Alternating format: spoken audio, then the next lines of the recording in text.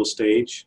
In this third episode of the Fire from Heaven series, we are happy to be joined by the well-known and respected teachers of Waking Down and Mutuality, Saniel Bonder and his partner, Linda Groves Bonder. Saniel has written a number of books on spirituality, including Waking Down and the White Hot Yoga of the Heart. And Linda is an artist and musician, as well as a spiritual teacher. Together, they are the founders of the Human Sun Institute, and they've been involved in the Integral community in a number of capacities over the years, including as founding members of Integral Institute, as members of the Integral Spiritual Center, and as teachers at several of the Integral Spiritual Experience events. As transmission is a key aspect of their teaching and method, we're excited to talk to them about their understanding and their experience of this seldom discussed phenomenon. In past episodes, we've been exploring and looking into the nature and even mechanics of transmission, whether it's necessarily a top-down phenomenon or a one-way communication or exchange of energy, or if it's something else. As the name of their primary teaching, Waking Down and Mutuality, seems to suggest, there is something both immanent and embodied about it, waking down, and also something that's participatory, something that arises between individuals in mutuality. This resonates with my own exploration of prepositional ontology, feeling especially into the prepositional vectors of our intersubjectivity and our participatory engagement and enactment. What dances in the dash between the I and the thou, whether it's the relation of from and to, or over and under, or for or through, or between, or with or within. There's quite a turbulent and expressive energy in the transmission field, in our we space, that I hope that we can keep exploring. For now, I turn the floor over to my friend and colleague, Layman Pascal, who will guide this next Integral Stage mind walk. I hope you enjoy it. So, hi folks, very happy to have you here, to welcome you. I think your particular situation, at least as much as I understand it, provides us with some really interesting jumping off points to discuss spiritual transmission. I think that your emphasis on mutuality opens up the door to ask whether transmitter-receiver is really the right metaphor for the process. I think that your personal relationship opens up a line of inquiry about how do different kinds of relationships affect transmission or not. I think there's a lot of variant. I think the idea of the difference between being transmission and various kinds of subtle energy transmission is an interesting area to get into that you might have something to say on. But to begin with, I'd like to anchor it in something personal. And so the question I thought of was, do you have a memory of one of the first times where you very vividly felt like, oh, I'm receiving some kind of transmission? And also one of the first times you thought, oh, it seems like I'm providing some kind of transmission. And so maybe Linda could start us off if she has those kinds of memories. Yeah, thank you. It's funny because the minute you said that, I tracked back to, believe it or not, school. When I was going to a parochial school, I was raised Catholic. And I remember one of the nuns that I had was really a beautiful, saintly woman and very, very kind. And I was extremely shy as a child. But I remember how she would embrace me and encourage me and look me right in the eye with so much care that, of course, when I was young, I wouldn't have equated it to a transmission. But there was a sense of an energy and a deep care and love coming from this teacher of mine that it opened me up to be a little bit more bold and a little bit more outgoing, but ever so slight because I was extremely shy. That would be probably one of my very first memories. Another memory was teachers that I've sat with through the years, just various energies that I would feel. But again, I back then wouldn't have equated it to a transmission. It seemed to me like it was more of an energetic that was coming, which you could say transmission is an energetic in its own right. But there's many, many different kinds of transmissions, as we can talk about and explore a little bit together. So what about the other side of that? I mean, can you think of a moment where you felt like, oh, I'm being a facilitator of transmission now, or of energetic exchange? Well, a funny story comes to mind on that one. I first started teaching about 3 months after my spiritual awakening, if you will. And I would do weekly sittings at our home. And I felt like I was serving in a deep way through transmission and through verbal teaching, obviously, teaching of the Dharma of waking down in mutuality. But the funny story that comes to mind is when about 6 months after my awakening, I was working on set. I was a photo stylist at the time. And we were doing a fashion shoot. And the photographer that I worked with several times prior to this opening, this deep conscious embodied awakening that happened for me through my beloved Saniel's help, my teacher. I'm on set and we're preparing for this big fashion shoot, and I'm working with my assistant, and the photographer is watching me and he says, "There is something different about you." And we stopped and he's looking at me and I'm looking at him and I'm smiling and just really, really happy and grounded. And he says, "No, I don't know what it is, but there is something different about you." And I said, "Yeah, there is." And so we continued setting up, and my assistant knew that I had had an awakening. She was in our work and together with us. And so we're getting ready to start shooting. He says, "No, this is driving me crazy. I know what it is. You had a facelift."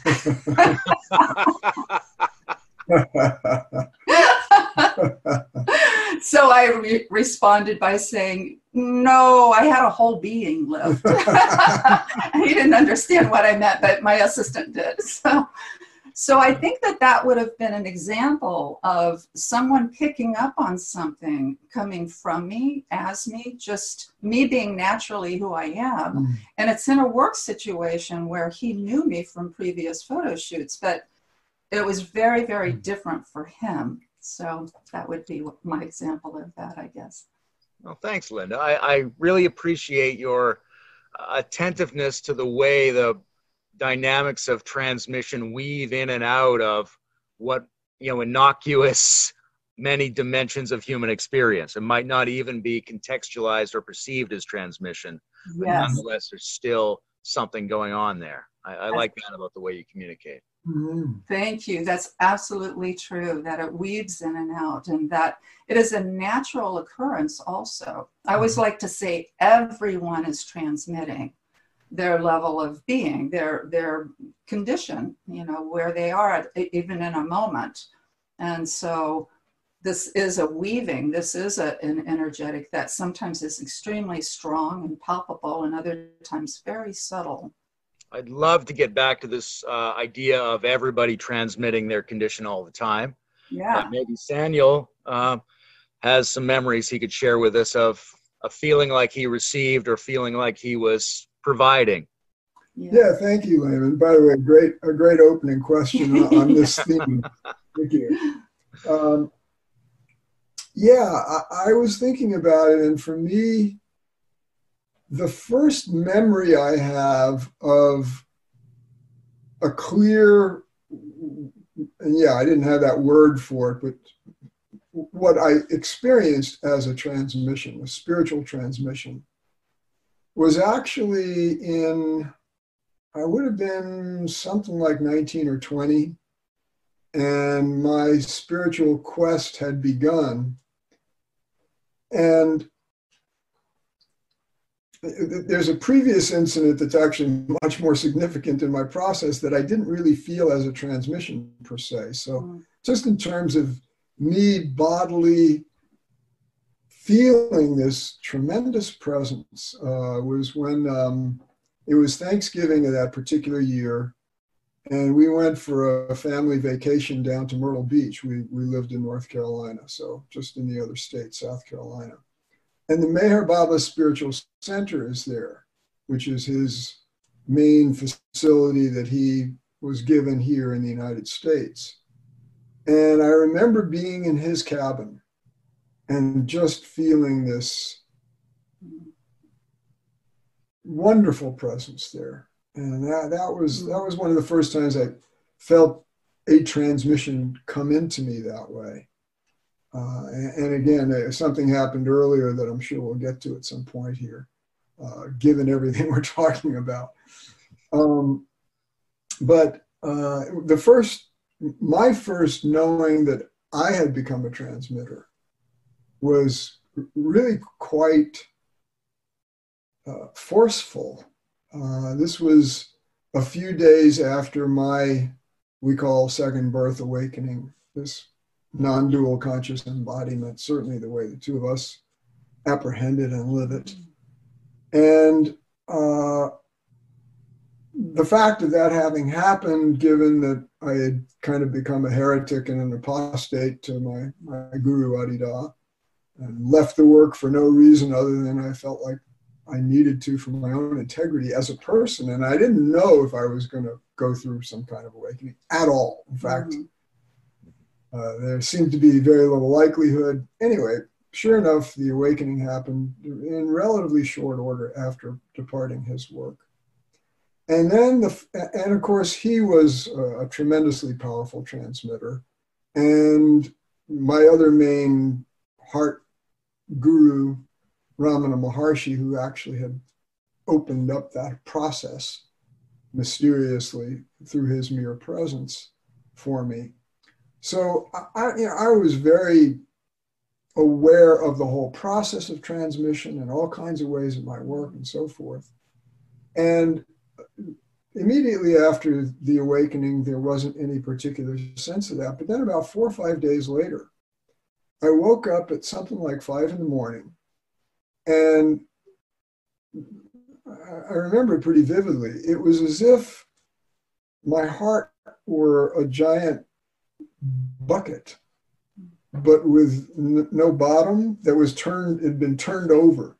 So out of my heart was coming this massive force and radiating out of me in all directions. And I actually called a woman friend of mine at the time who had been a close kind of journey companion for me, and told her, I said, the transmission is like surging through me. Can I come over and can we sit? Well, she was an active psychotherapist at the time, and this was a weekday morning. So she let me in. But she said, look, Saniel, I'm happy for you, but I got to get some more sleep. So I'm just sitting there in a living room and having this thing go on. And that was, you made a distinction earlier. One element of transmission or one quality of it is energetic. And then there's more the being transmission, the consciousness nature. And both of those were clearly present. But that incident was one in which the energetic was released in a way that hadn't happened till then. And at that point I knew, okay, this is going to become a major event in my whole life, because once activated like this is going to start affecting people. And sure enough, it did. That's very intriguing, this idea that there was an immediate, spontaneous desire to communicate it, to call somebody and go over. How much of that do you think, is there a force coming through and that's what it wants to do, is to come through? Or, is it something like your bucket is just overflowing and you need something to help balance that out? Or what's your sense of the dynamic involved in the urge to share it? Thank you. Well, it's a wonderful question, and I think for both of us, certainly for me, the way I would answer that has kind of been continuously refining itself. I mean, in some ways, it's a both and of the two qualities you talked about. But even the urge to share it is itself, using some formal traditional language, but it's real. It is itself a gift of grace.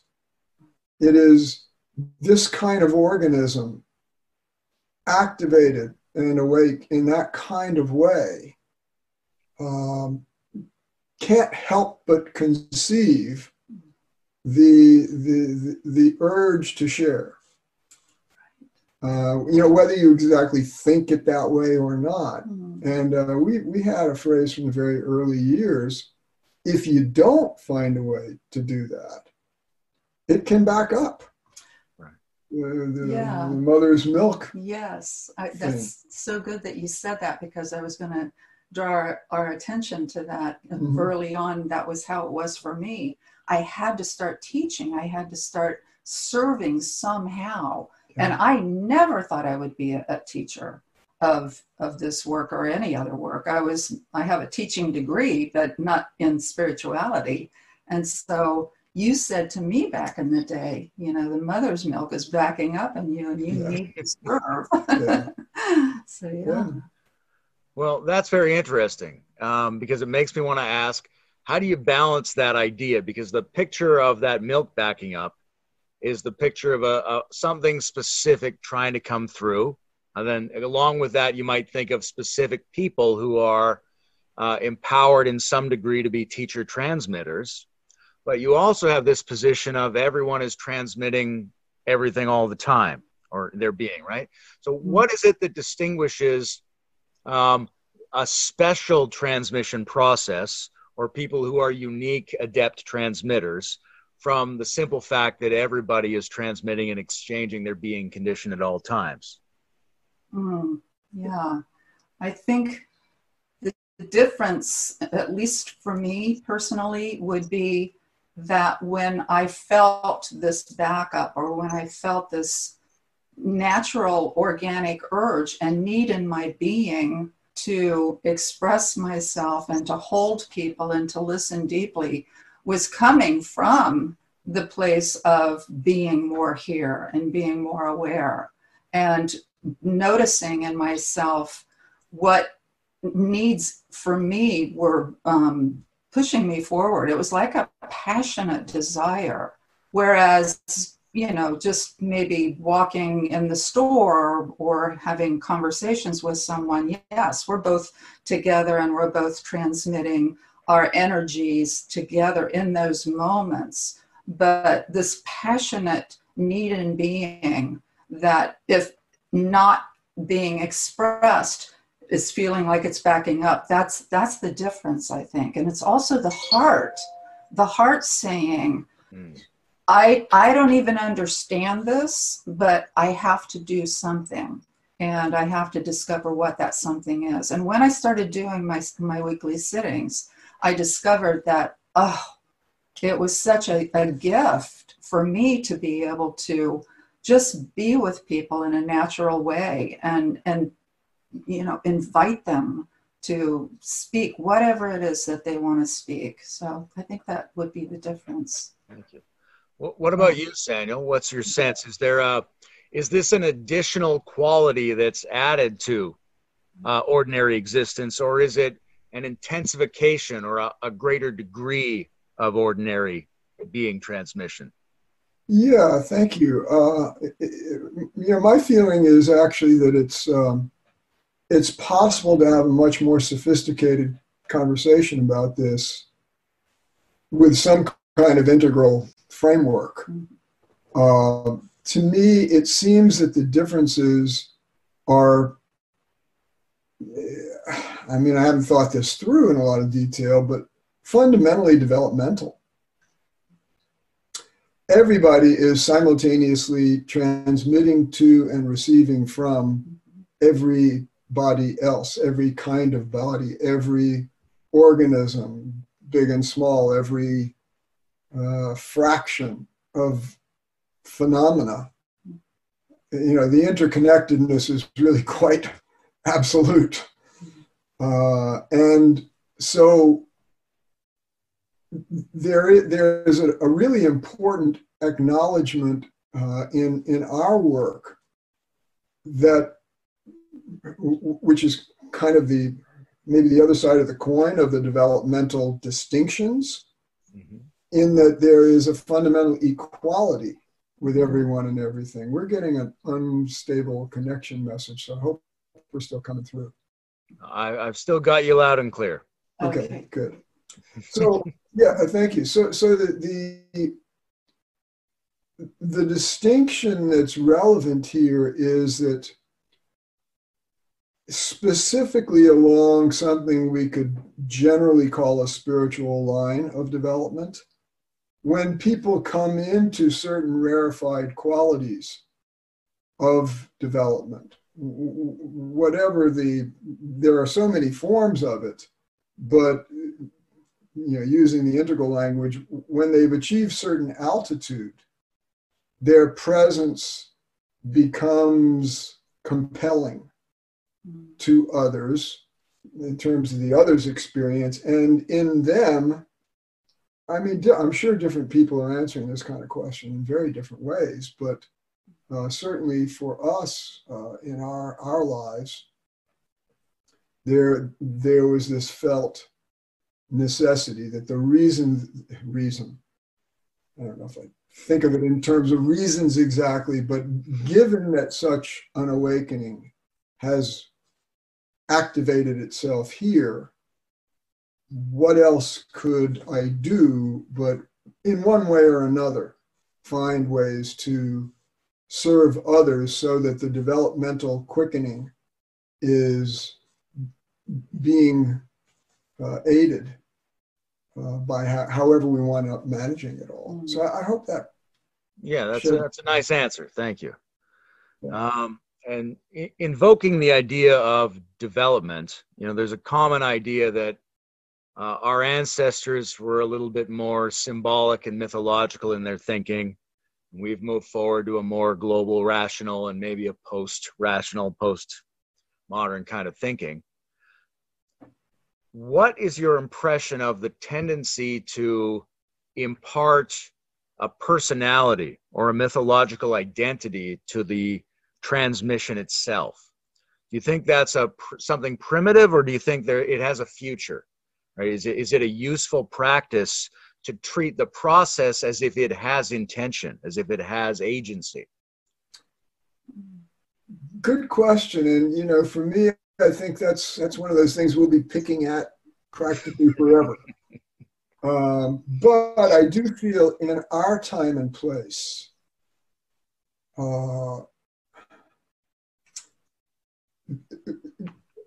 looking at it from a kind of collective developmental perspective as best we can, the moment we're in, certainly with the leading edge of humanity, and seeing the transition from the mythological, symbolical investment of two things, both personality to the great mystery itself, or the ultimate reality, whatever you want to name it, and also investment of it in specific human personalities, who then are the be-all and end-all of that in at least their own schools. To me, I feel like part of what I feel is helpful in our work is that we acknowledge what we call the heart with a capital H as that great mystery, using that term significantly because it is so related to, grounded in the actual heart of the human body and the whole being of the human organism, including all of the matter. But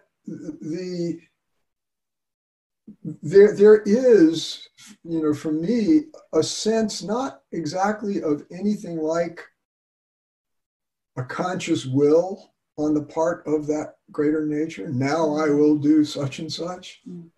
It's more the evolutionary urge of the cosmos itself and what is its life and its awareness in all of its different forms. So there's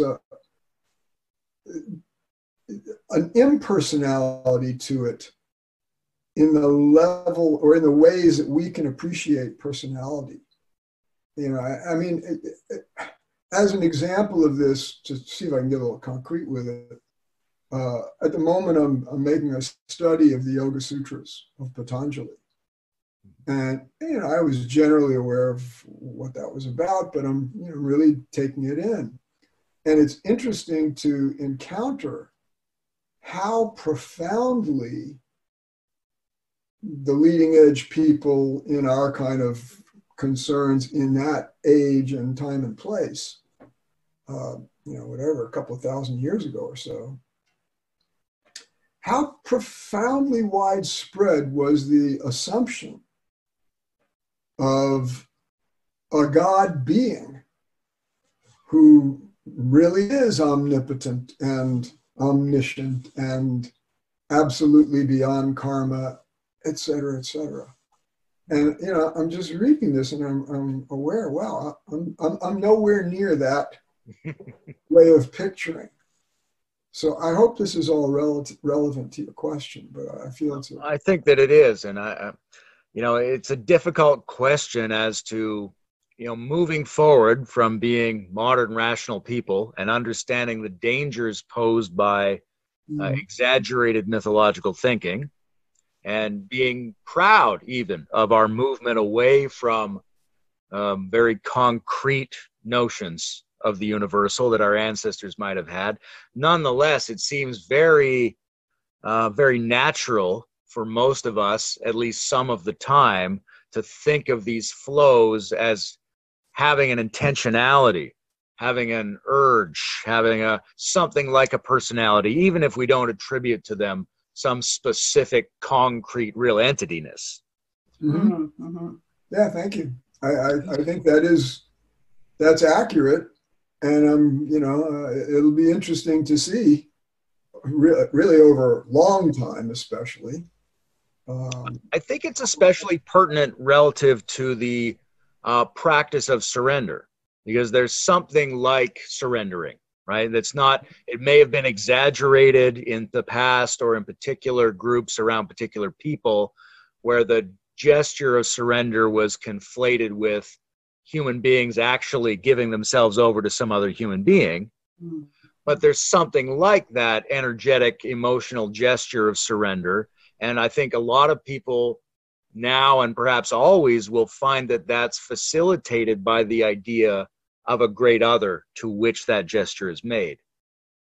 Yeah, thank you. And I feel that another contribution of Integral, the three faces, that you not get completely identified and exclusively activated in only one face, but that a broader, more fully post everything approach is one that accommodates these differences and can dance in the I of God and the you of the great other and the it of it all. So thank you. Yeah. Here's another interesting question, and maybe Linda could speak to this a little bit, which is, do you feel like there's a difference between the kinds of transmissions that go on in different relationship contexts, right? The two of you have a kind of intimate relationship context, and is that different, or is that the same as when you engage in transmission, whether it's one way or reciprocal, with other people, with students, with members of the general public, or whatever else you do? Is there something special about the way it occurs in your own relationship, or is it changed by the different qualities of relationship that people have with each other? Yes and yes. Yes, absolutely. The transmission that I feel from and with Saniel is quite different than anyone else in my life. In fact, when I first started sitting with him in October of '94, I had been dabbling in a lot of different things at the time, but I came to his sitting and I could clearly feel his transmission, which was curious to me because I wasn't from that school of thinking. I wouldn't even have called it transmission. I just felt an energy that was so grounded and so present and clear that it was intriguing to me. So as we engaged in our relationship and married, and we've been together for many years now, I've noticed that our connection and our transmission together is just so much more natural and fluid. And it's not like me getting blasted early on when I first met him, right? And so there's that particular form that shows up for us as a married couple and partners in the work that we do in the world. Now with others, you know, once again, it's an energetic that feels a little different, and it just depends on the person. Mm-hmm. We're talking about the developmental stages that people are in that could either enhance that transmission or energetic, or make it feel a little bit more in the background, perhaps. So that would be my answer to that. Thank you. Yeah. I'm curious about, Saniel, what qualities you feel in transmission with Linda? Like what do you feel her transmission to be? Or, you know, do you, as a regular transmitter, feel that you're a receiver, or do you just feel you're always engaged in the one process? Oh, no, it's really always simultaneous, but both. Mm-hmm. Transmission and reception. Mm-hmm. And with Linda in particular, because I get to be, you know, right here in her daily life every day, much of most days, I really, she literally, effortlessly, and she also put some effort into it. She animates this heart of love. Linda, there's such a tremendous force of love and care. And I get to see it in all kinds of ways, big and small. And the force of that quality from her is definitely different from the love that I animate, which, you know, I'm not saying that's not happening at all, not in no way, but it's such a, often such a distinct revelation. I mean, you know, I'll just give you this one example. It actually occurred recently. I can't remember what it was, but we were talking, or maybe we were watching the news or something, and someone had gone through, or a group of people had gone through some painful, difficult, perhaps tragic incident. I forget what it was. And Linda just so instantly was feeling and voicing what it must be like for them. And it wasn't coming from, let me imagine what it was like for them. We talk about it, and we both have a degree of this, I think she much more than I, a kind of empathic immediacy. You know, it's not just a sympathy, but it's like a beingness of that. Such a profound sympathy, such a profound affinity. So yeah, I feel her in very special ways all day that are different from how I'm feeling my own presence to be in the world. And we're very comfortable having that wonderful dynamic. Mm-hmm. I also want to say that for me, there's just this continuity. There's a sense of an omnidirectional current that is principally radiating from the heart. And there are other directionalities, and I'm happy to do the orbit kind of energy work and so forth for all kinds of good reasons, energetic hygiene among others. But what winds up happening then is that continuous current has to be managed in different kinds of relationships. Mm. So, you know, when we're visiting with our family, they love us dearly. They're not on our wavelength. They appreciate us. And so, you know, there isn't any talk of, wow, I really feel a presence around you. And we would be uncomfortable if it came up. Not trying to convert anybody.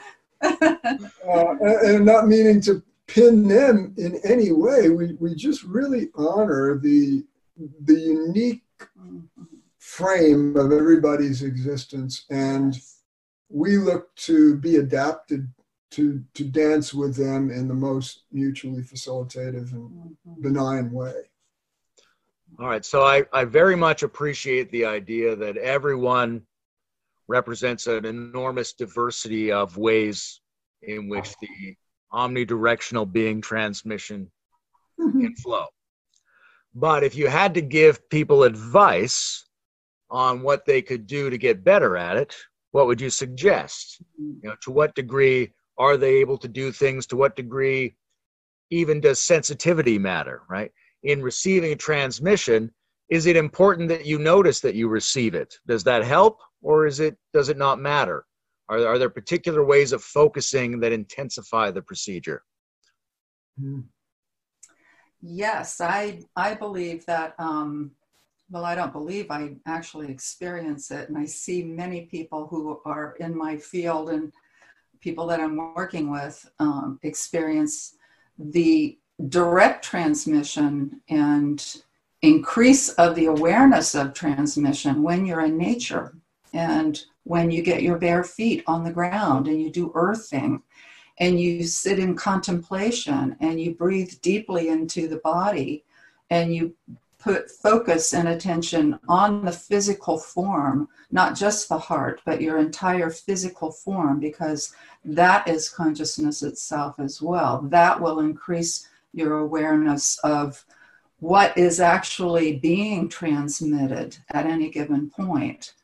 And creatures and plant life actually have their own unique transmission and communicate to us in various ways. Now, a lot of times people say, that's just a plant over there, but yes, and yet we are also very much connected to that plant. And if we open up our field of awareness, and even if we're not actually able to access any kind of energetic or feeling sense, just hold open the possibility. I like to say that a lot to people that I work with. Hold open the possibility, even if you're not accessing any kind of feeling, sense, or intuition of transmission. Hold open the possibility that it is naturally happening in every moment as you move through the day. If individuals can work a process of reminding themselves, oh, right, I'm looking out the kitchen window and I see a dog just run across the yard, and that dog has a specific kind of energy. You're actually training yourself to notice and to pay attention to your surroundings, whether it be seemingly insignificant or not. I like to say nothing is insignificant. So there's a remembrance, and there's a focusing, and there's also a kind of somatic awareness that might go with the whole body and with a kind of shamanic attentiveness to all the organisms, and just remembering to focus into the possibility of the energetic and transmitting dimension of beings in general. Yes, and to notice how it actually feels in your body. And then the next part to my answer, and I know you'll have a whole lot more to say, is a phrase that Saniel has said early on: tank up on transmission. Get your body in a room with other bodies, studying, speaking about their spiritual process, creating that field, the we space, if you will, and access your teacher or teachers, whoever that might sing or resonate to your heart, because that's going to be different for different people too. certain practices and expressions of spirituality have different levels and different energetics of transmission. So find what sings to your heart and go there and get your body close to it and breathe it in. Yeah, thank you. That was great. Thankfully, at this point, our technological refinement has gotten us to where we can have meetings on Zoom. I notice a lot of people seem to use that. We've been using it for years.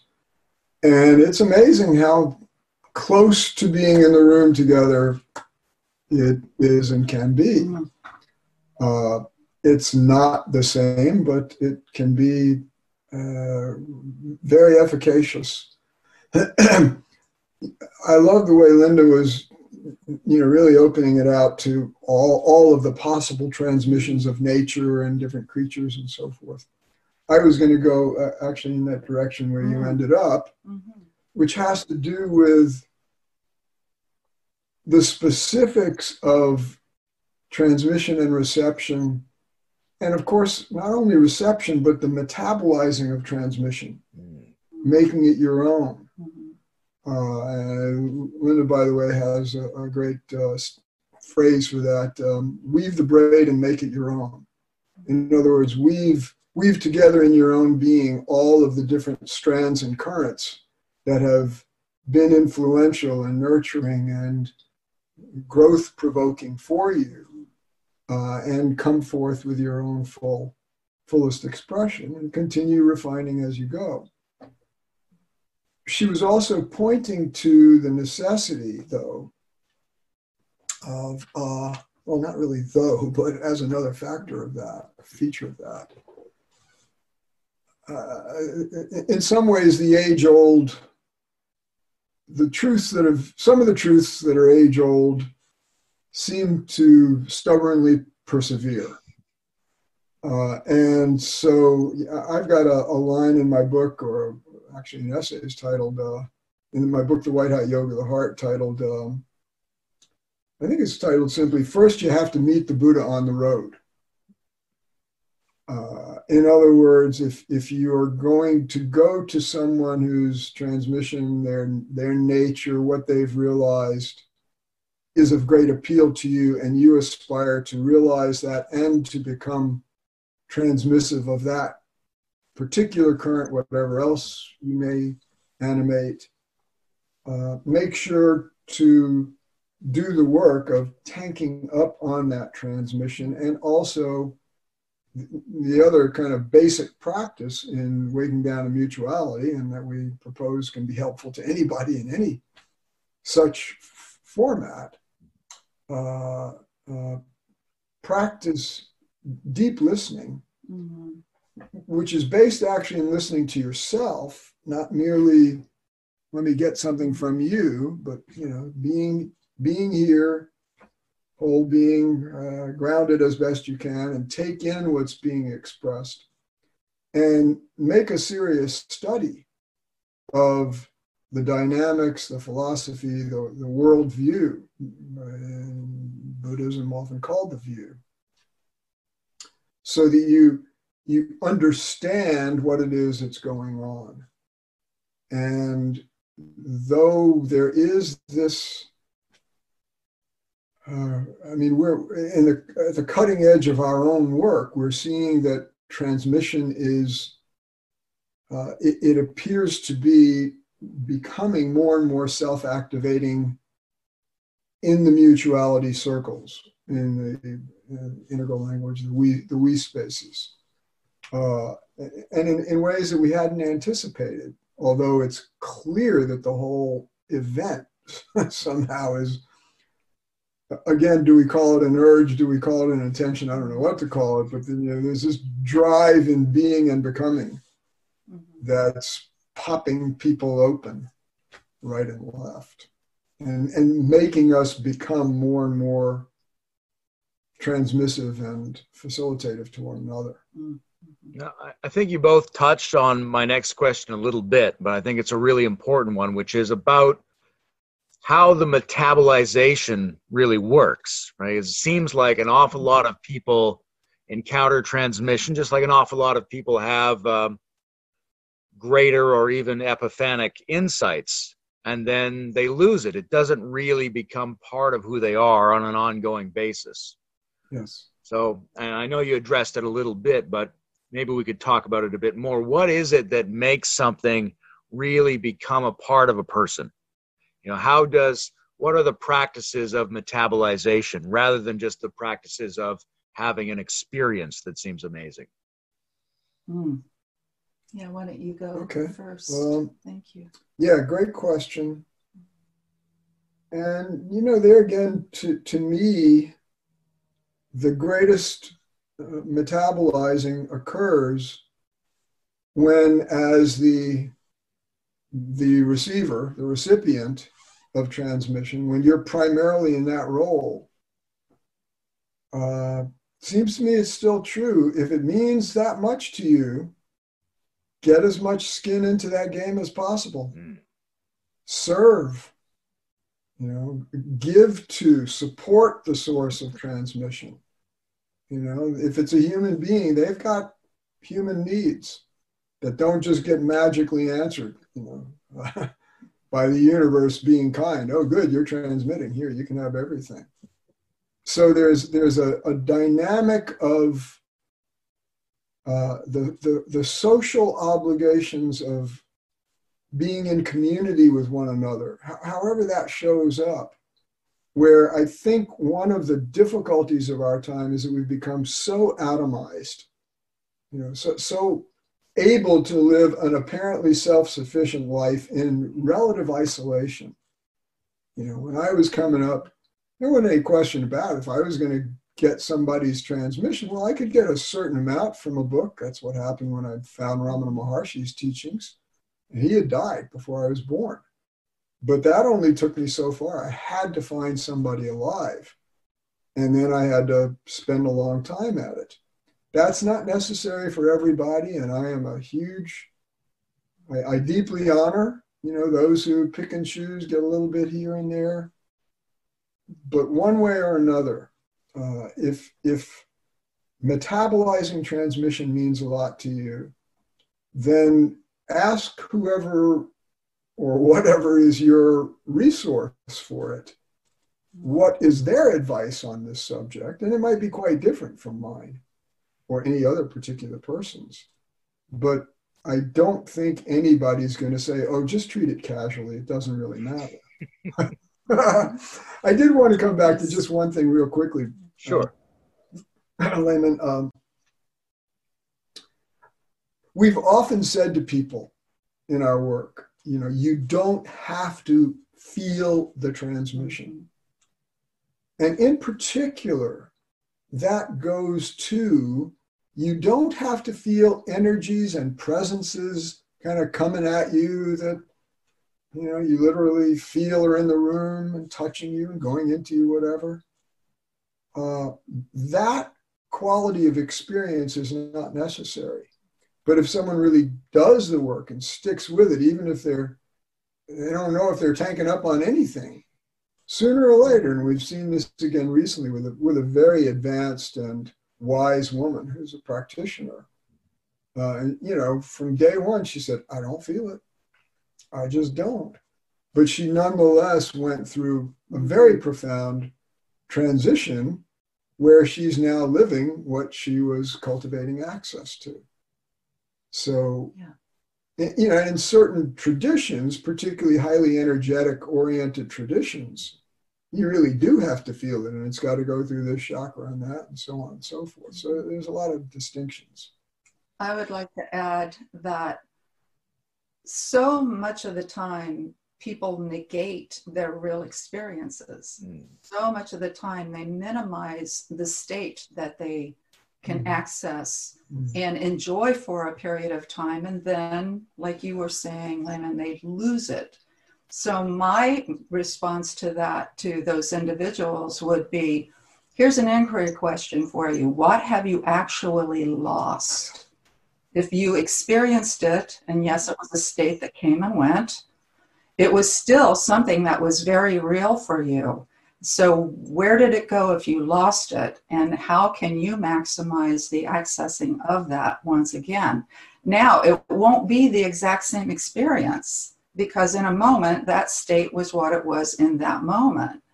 However, if an individual can continue to embrace the fact that every experience is leading them to whatever their ultimate goal might be, whether that be, just being a more divinely human, giving individual, or whether they want a spiritual awakening, or whether they just want to feel more comfortable in their skin. Like I said before, don't minimize, or make lesser than all of these human experiences and emotions and connections and insights and senses. These are all extremely important. And that actually, it builds on that maximizing the anchoring of it and the metabolizing of it. It seems like there's a space or an opportunity now or in the near future for the development of a general body of wisdom, or an up-to-date or integrally informed handbook of how people can best approach these sorts of things. Yeah. Right? The right kinds of attitudes, the right kind of integrity, the right kinds of practices that will help them be successful no matter what teacher or what form of transmission they're pursuing. Yes. I think, historically there were a lot of good insights, but they were also locked down into the kinds of social relations that predominated in historical conditions. There's a real possibility for something to blossom here, a general human wisdom about how to approach transmission. So I appreciate you guys participating in that, because I think we're encouraging it forward here a little bit. Yes. But there's some other interesting questions I'd like to get to that play off some of the things you've already said. For example, you talked about receiving transmission from Ramana Maharshi after his death. So how do you think about that now? Do you think about it as, the symbolism and the information that he provided triggered something in you? Or do you think about it as if his transmission body is still present and active? Mostly the latter. I don't know that the two are altogether mutually exclusive. No, they might not be. Yeah. But to me, part of what became evident is definitely that. Yeah, good way to put it. The transmission body is still active. And moreover, over time, it's become evident to me that we're not only all interconnected, we're all inter-identified.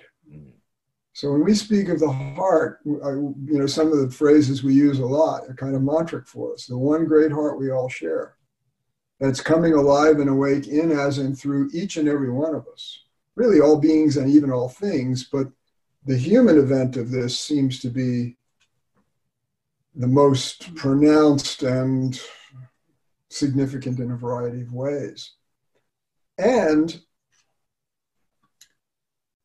there really does seem to be, not only with great adepts like Ramana Maharshi and Adida and Meher Baba and many others, but also with our parents, who are all gone now from here. My dad in particular seems to be very active. The whole kind of guardian angel thing, and what those who pass on appear to be up to. And there's no way you can prove any of this. But at a deeper level for me, part of what that means, that inter-identification, whereby Starr calls it interbeing, I like that, is that everybody, ultimate paradox, is right here right now in every instant, in every even ordinary moment of consciousness. One of the big gifts I got on this was a translation of one of Padmasambhava's great statements, where he lists out all the different teachings and their orientations at that time. You know, it's many of them with grandiose names and titles. And then he says, and then there's just ordinary awareness. Same thing. And, you know, it hit me like, wow, this thing is much bigger than we're giving it credit for. Much more benignly oriented.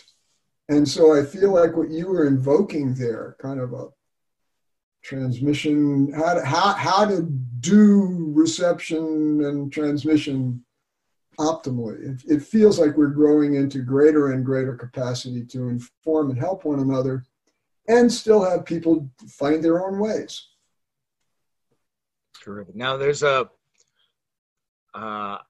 I want to ask a very big question. It seems to me a bit like a complicated question, because on the one hand, there are, Ramana Maharshi and Adi Da both look like what Westerners would think gurus look like, right? So there's something in the form that allows people to project onto that, and that projection might facilitate the process of transmission for the person doing the projection.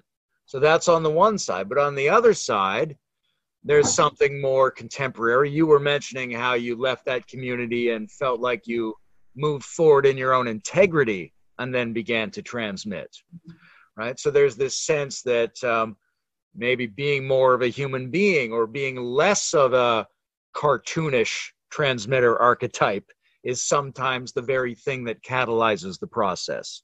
So what do you make of that distinction between the possibility of showing up more as a human being in order to facilitate transmission versus showing up as the human archetype of a transmitter in order to facilitate transmission? Great question. Once again. Yeah, no, thank you. I mean, it's wonderful to have this conversation with you because you're fluent in all this. And yeah, to me, I feel, admittedly from my own perspective, but I feel that the great drive in human being and becoming is toward a paradox of utter ordinariness simultaneous with unbounded realization, transmission capacity.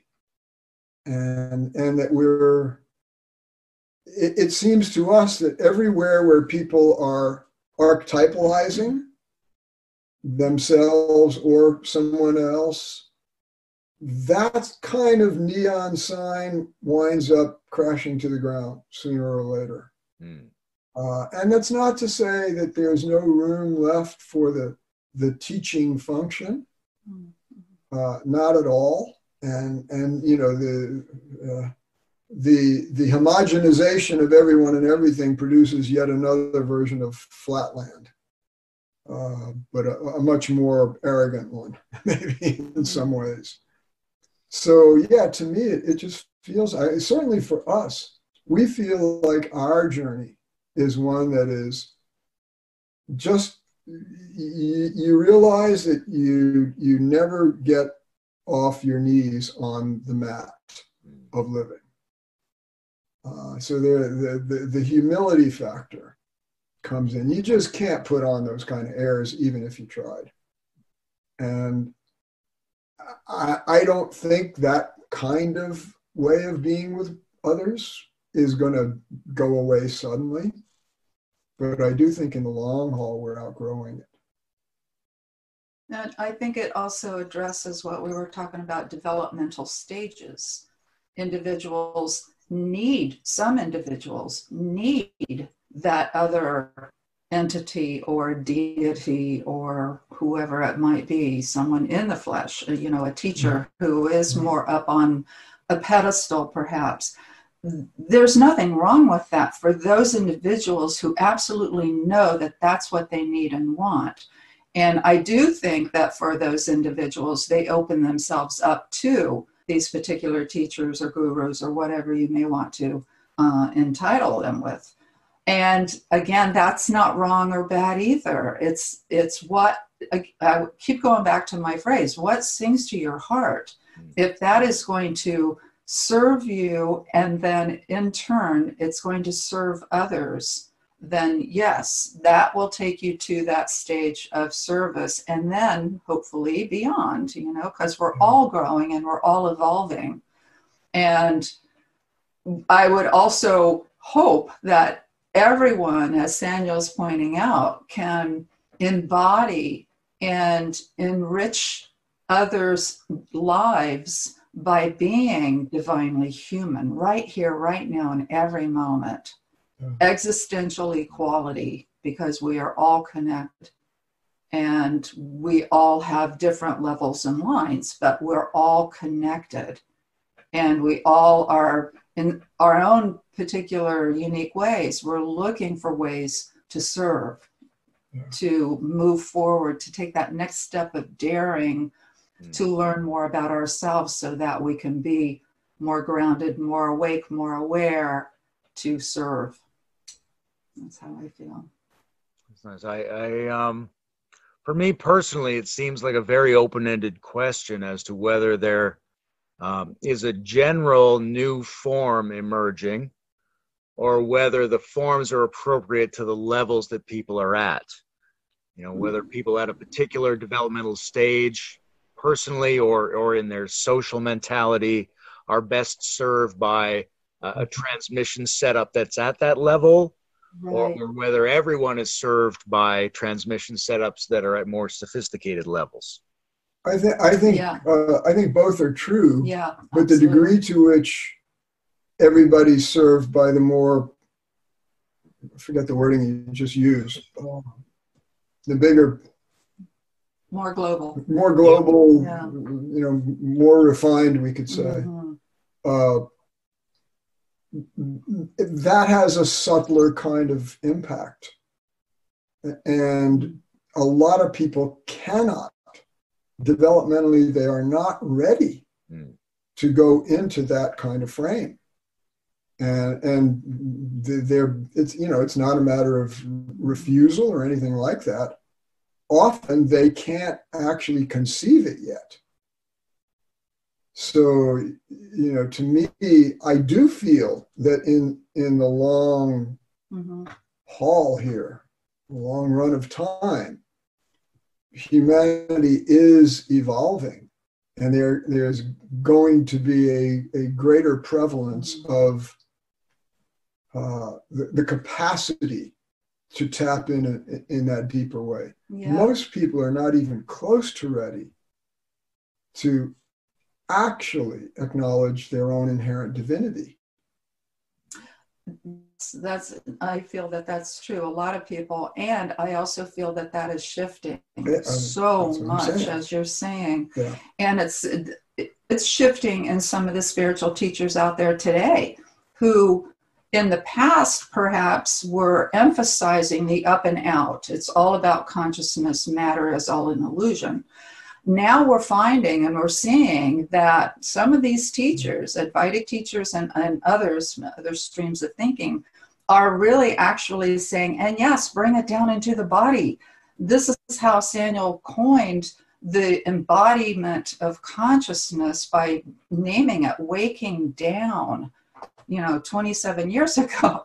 And this embodiment is so important too, I feel, and what we are wanting to emphasize and bring more forth into the world, that wave of heart and conscious embodiment, so that once again you're living in your totality identity. You're living as every part of who you are, and you're radiating that, you're transmitting that to others.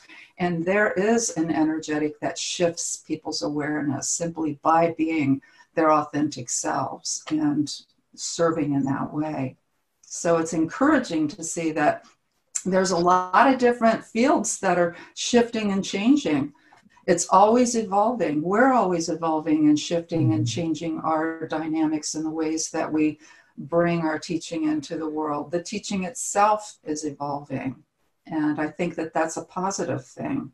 I think that's positive in the sense that as we evolve and as we ground more and as we become more in service to all humanity, all things, all creation, that's generating something new, something different.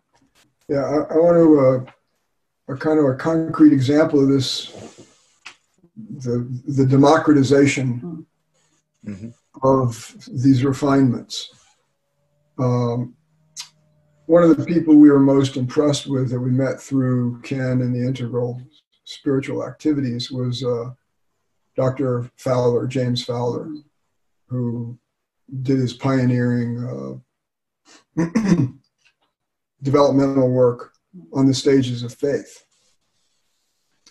And one of the things that really struck me was that when he was describing the ultimate stage in his breakdown, there are 7 different stages. The name he had for it was universalizing. And the people that he used as examples of that were people like Martin Luther King or Mother Teresa, Gandhi, people who had these great public missions, and they were obviously given over to that work. And we actually adapted the framework of the stages of faith. We looked at it more in terms of trust and the developmental sequences by which trust comes alive, which seemed to us to be pretty beautifully described by what we found. We're not doing the social science work, but in action, we're observing it again and again. And we call that stage world serving and world blessing. And it depends on the individual having already gone through Fowler's word conjunctive. We call it uniting holding, being able to hold massive amounts of paradox and simultaneous, what seems to be exclusively opposed and so forth. And then people move into that world serving, world blessing phase, but it may not take any kind of outwardly visible form. They just may be living it in very simple ways, never even talking about spirituality or developmental psychology or anything like that.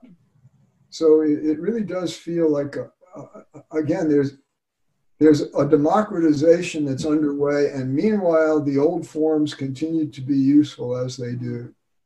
And we certainly are never, merely dismissing any such form. I think you said it very beautifully, for whoever that's right for, that's what they have to have. Yeah, that's right. So. Yeah, I'd like to get back to Linda's point on that.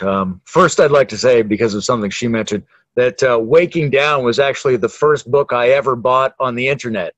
Is that Yeah, right? I had a dial-up modem at the time. I remember it very clearly. That is awesome. Thank you for letting us know that. I love that. That's great. Such a good sign. Such a good sign. This notion of being guided by your love, your inspiration, what ignites you, seems like a very general principle. Seems like a principle that could guide people no matter where they are, no matter what level they're at, toward the kind of processes that could work for them. Yes. However, there's also pitfalls under all those conditions. Oh, yeah. So if that's a very general guideline that could apply to anybody at any stage, there might also be some general caveats and warnings at any stage. And I think one of the things people are always curious about is, what's a warning sign when it comes to transmission? What sort of transmission situations should you be cautious about, wary about? How should you comport yourself when there is this tendency to get involved, to think, as Saniel was saying earlier, that, as engaged as you can be in the process, is part of what's going to make it work for you. But where do you say, that's too much, I'm going down the wrong road here, this is a dangerous form of the thing that I'm looking for? How do you juggle those things? Yeah. Thank you. Yeah, it goes back to, I feel, each individual strengthening their discernment and strengthening their ability to be aware of how things are affecting them, and also strengthening the ability to dare to leap into the next whatever to see how it feels. So there's both. And I would encourage anyone, if, for instance, they're going to a particular teacher, or they're in a particular situation where they're feeling extremely uncomfortable, they're feeling a transmission, but boy, the transmission is really not resonating with them at all, and they know it.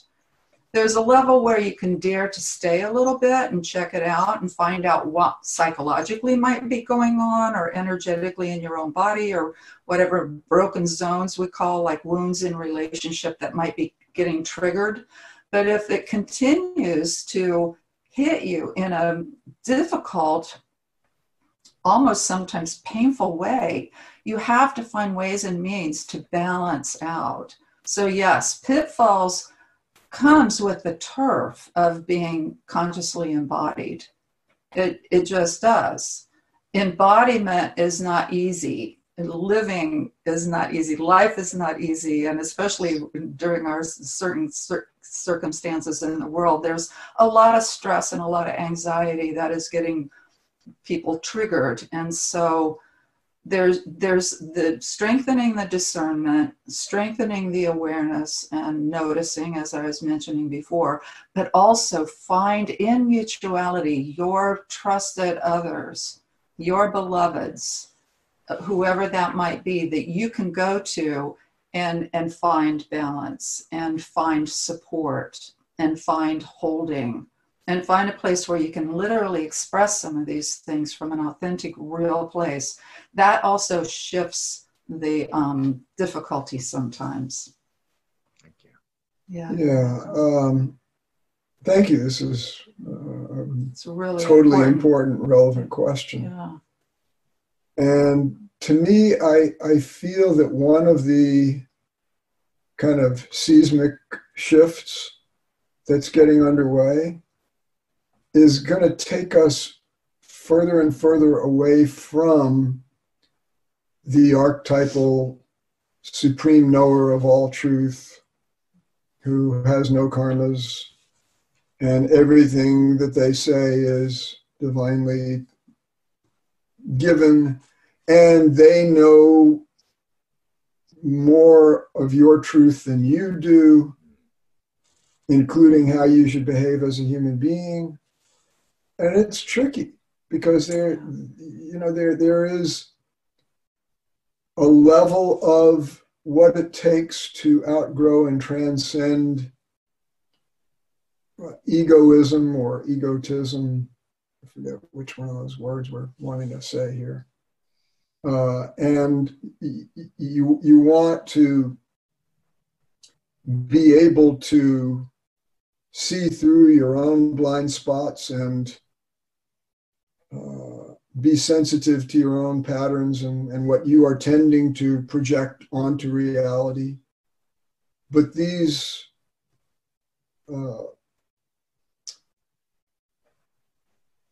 teaching transmission connections with an ultimate and absolute power and reality differential, I think are areas where it's really hard, and I believe over time there will be less and less room made in the general culture of such matters for people to assume that they have to completely abandon their own discernment, their own capacity to decide what's right for them, in order to submit to the word and the instructions of the superior other. And that's where in our journey, so certainly personally and in our work, we make a big point of, Linda used that phrase earlier, existential equality. Mm. That in our beingness, no one is the existential superior to any or every other. And that's not been, that level of seeing the equality of beings takes the democratic impulse to a whole next place. And with it come a whole host of other, Linda was alluding to, other challenges that we all wind up working out together.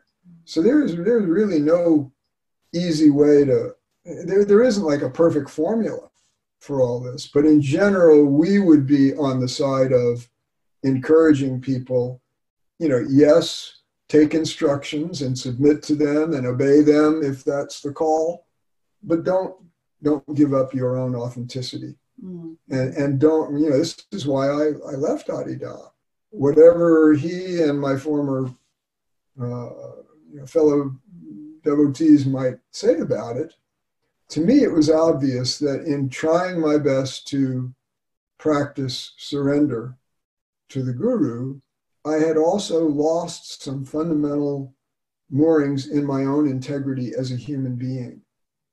And that became,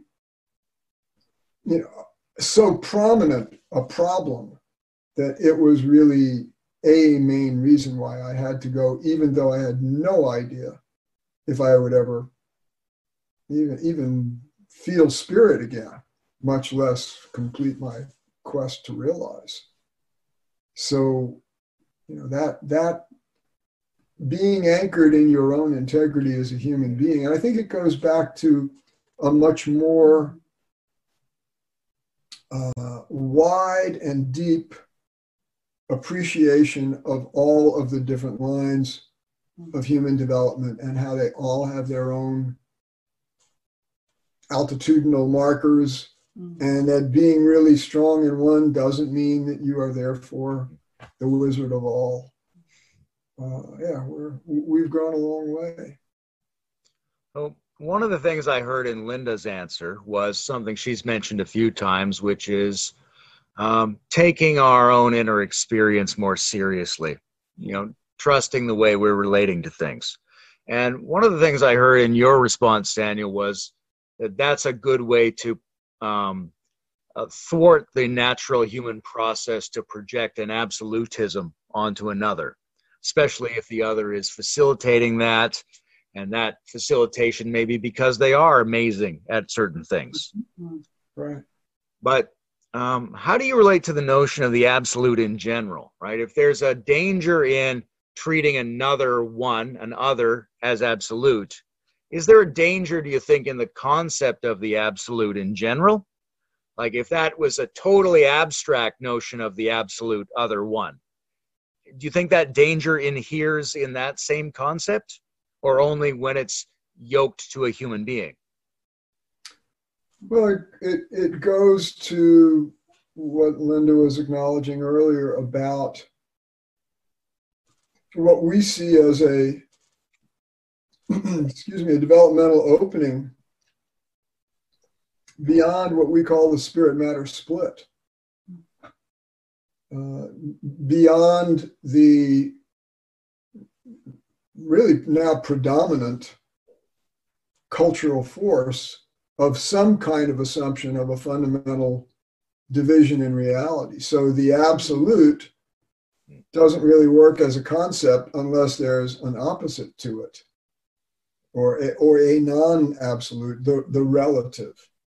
And then the absolute is privileged in all of these various teachings, philosophies, practices, and so forth, that are also, part of the way we describe it is that even among people who are looking to, using that kind of language now, embody the absolute, there's still, to some degree, I like to say, they're still working out an uneasy truce with matter from the spirit side of the split. So the trust has not come into a full recognition that matter is equally divine, real, and important as spirit, or the relative is equally. And, there have been some of these great formulations through the ages. Actually, nirvana and samsara are the same, or undifferentiable, or co-emergent. And how do you make sense of the fact that there do appear to be these differences? But I think more and more the great sameness or unity is announcing itself in and us and through us, and therefore maybe tending to get us to outgrow that projection of the absolute as a concept. I think it's equally in some ways as, for whatever value it's had, and at the moment I'm not thinking about them so much, that split and the perpetuation of it seems to us to have caused a lot of damage and trouble, and its healing will be helpful, and we'll still be able to see the great mystery in all its glory and fullness. That's a very heartening way to express it. I appreciate that. Thank you. A couple more final questions, I guess. I think something that intrigues me a little bit is, over the course of both of your teaching, transmitting work, the project that you're involved in, what's changed for you in terms of how you approach transmission? Has anything surprised you? Has anything reversed? Is there any difference now between how you thought about it 15 years ago? It strengthens more for me. I think that I am perhaps a little more sensitive to transmission. Well, not even perhaps. I am more sensitive to transmissions from others, from nature, from creatures. So early on, as I had mentioned, when I first met Saniel, I felt his transmission very strongly, and it was very intriguing, and I needed to understand what it was and how it worked, and it was all in my head. But I kept coming back, and I kept feeling it, and I kept learning. And so then when I went through my transition, when I went through my conscious embodied awakening, my second birth, I realized that I am that too, and that everyone is that, everything is that. And so it was very strong in the beginning, and then it just embodied more, and it balanced out, and it equalized over time. It never left, though. In fact, the feeling sense and the living of being transmission embodied, consciousness embodied, has only strengthened through the years. And I think that it has helped me understand, as best I can in my limited way, certain individuals and what they're going through, and certain questions that I can ask them in my session work with them to pull them forth, to allow them to relax and be real with me as much as they can, and to trust. So that is deepened as well. And in my, if you want to bring it back to transmission, which I'm using the word transmission, but for me, the transmission is just it. It's all. It's everything. It's you and me and Saniel and all of us together. It feels like, and this is something that's shifted a bit too, it feels like just a continuum of weaving that braid, as Saniel had mentioned, of the intertwining and non-separate connection to being it all. So hope that makes sense. Thank you. You're welcome. Yeah,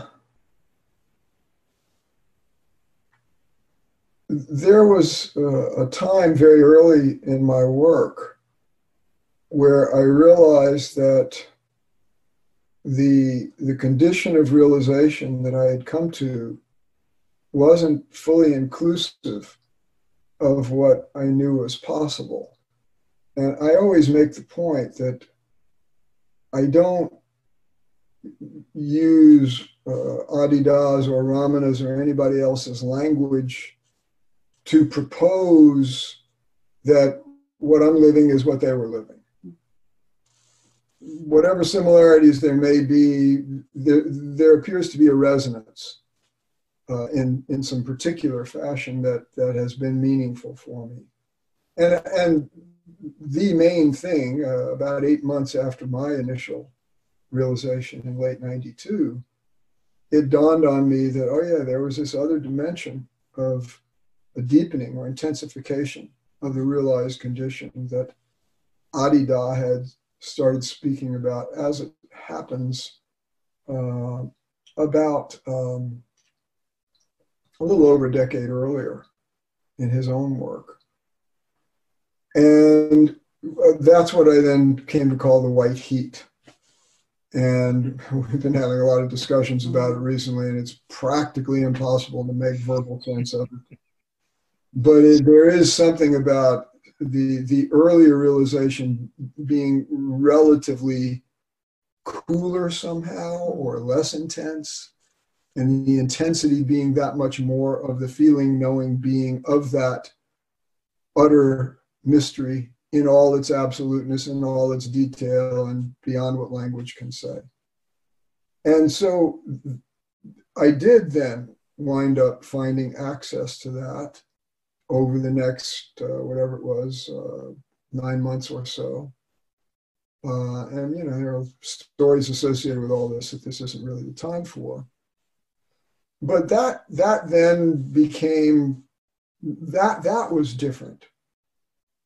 Since then, it's not so much that the condition itself has changed as this organism's adaptation to it has been an ongoing event, in some ways a conscious project, a deliberate, intentional conforming and becoming congruent, and in other ways it's just had a life of its own. And even that part of it, the will toward all that, does seem to be part of the grace of the mystery itself. And I do feel, Linda alluded to this earlier, as I was awakening, I was working with, at the time, a shamanic mentor, you know, doing substance journeying, which wasn't the kind of thing people were encouraged to do independent of the guru where I came from. But the mentor, who was also a friend, had been kind of peripherally associated with Adida's work. And I asked him early on, when my own awakening process started really jumping into gear, I said, I don't get it. You know, how, I mean, it's not like I'm one of these all-stars. How is this possible? And he says, well, spirituality is not just evolutionary, it is itself evolving. And I think so many of the emergent events of our time are part of that evolution, not only of spirituality, but really of all human culture. And I feel that the living of, you know, in our approach, heart transmission, is something that's going to continue evolving itself. It is continuing to find new forms. There were certain of the old forms that we had in the first part or earlier portion of our work that we discovered no longer apply now. We're not, for instance, presently looking to build a whole organization that qualifies teachers and mentors and so forth. But we are aware that the process is activating itself much more, in some ways, spontaneously, perhaps. So, you know, there's a lot of, okay, we're not exactly sure what's next, but, you know, we're keeping our ear to the ground, and an ear to the ground and a finger in the wind. You know? That's probably a beautiful place to come near the ending. Let me just. If you got one more thing to say, go ahead, please. I do, and that is, in your questions, I remembered, and we kind of brought it up today, but we didn't address it fully. Is transmission an energy that comes from a body to another, or is there more of a mutual resonance, you asked? Mm-hmm. And we thought that was a great question. And for us, it's definitely a both end. Mm-hmm. But I think really the senior principle is the mutual resonance, the kind of tuning fork effect, or we like to say the senior transmitter in effect helps the gas come up on the pilot light in the other being. That one's flame somehow affects the burn in the other. But the principle is intrinsic to both organisms. So it can't be reduced to just something coming from another. No, I appreciate you touching in on that point, because I think it's an important one. And I think a lot of people have the idea of a one-way transmission from the higher source to the lower source, and there might be something in the psychology of that is useful to help people get into the right internal position. But it seems to me that the principles of reciprocality and mutuality and resonance are fundamentally the physics of how this operates.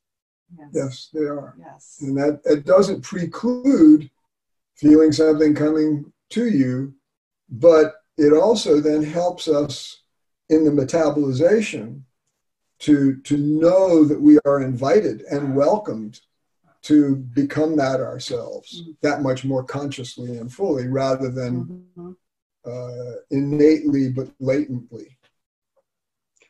This is, I could do 5 or 6 more hours of a discussion like this, but we should bring it down. I'm very happy. I'm very grateful that you two are here. I wish you the best with your work both in general and also this Patanjali project you're working on. I love the Yoga Sutras, and I'd like to invite Bruce to come back in if he has anything to say at the end. Okay. If he's still out there somewhere. Thank you so much, Lehman. Thank you, Lehman. You've been been a wonderful interviewer and fellow dancer. Yes, indeed. Thanks very much. I love that. I hope. Yeah.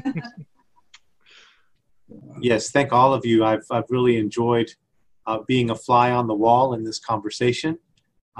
And we've been doing a number of videos on the integral stage. I'm really feeling something special and unexpected coming through these conversations on transmission. And I really enjoyed this particular discussion. I felt it was really rich and a real gift to, I think, all of our viewers who are going to be watching this. So thank you very much. You're welcome. You're very welcome. Thank you for being part of it, too. Yes, indeed. I just want to thank both of you so much for inviting us to do this connecting and this exploration together. It has been very rich for me personally, and I feel Saniel would say the same thing. And I totally appreciate the flow of the questions from you, Lehman. Thank you so much. And I want to send big blessings out to all the viewers and all of the friends and family of the viewers. And just to say to everyone who is seeing this and listening deeply, trust your heart and blessings on your journey, no matter where it leads you. Always blessings on your journey. Yeah. Thank you, my love, and I also thank you so much, Lehman and Bruce, for also creating this integral stage. I don't know the integral world that well at the moment, but I get the feeling this is very important. I'm so glad you're doing it, and I'm sure all the other people you're talking with feel the same. And yeah, to you who are viewing this. We like to say, the essence of our message is the sun in your heart is rising. There is a fundamental, essential nature in you or of you that is the same as that in everyone and everything, and yet somehow utterly unique to you. Go figure. Talk about a paradox. And we welcome you to live out that sunrise and become confident that you are that great nature yourself, even as you're being the ordinary person you are here in the world, doing whatever you do, going through whatever you do. And we're just so grateful that all of this kind of consideration means so much to you that you take the time and devote the energy and attention. And none of that time taking and investing and devotion of energy and attention and heart and hope and dream and aspiration, none of it goes to waste. Every bit of it serves you, even if you and we can't know in the moment how exactly it's all working out. So please keep coming forward and take your place as someone who is living and breathing and owning and being and sharing this great mystery that truly means so much to everybody, even though not all of us may be aware at any time. Thank you. Yes. Thank you. Mm-hmm. Thanks. Beautifully put. Thank you so much. Yeah.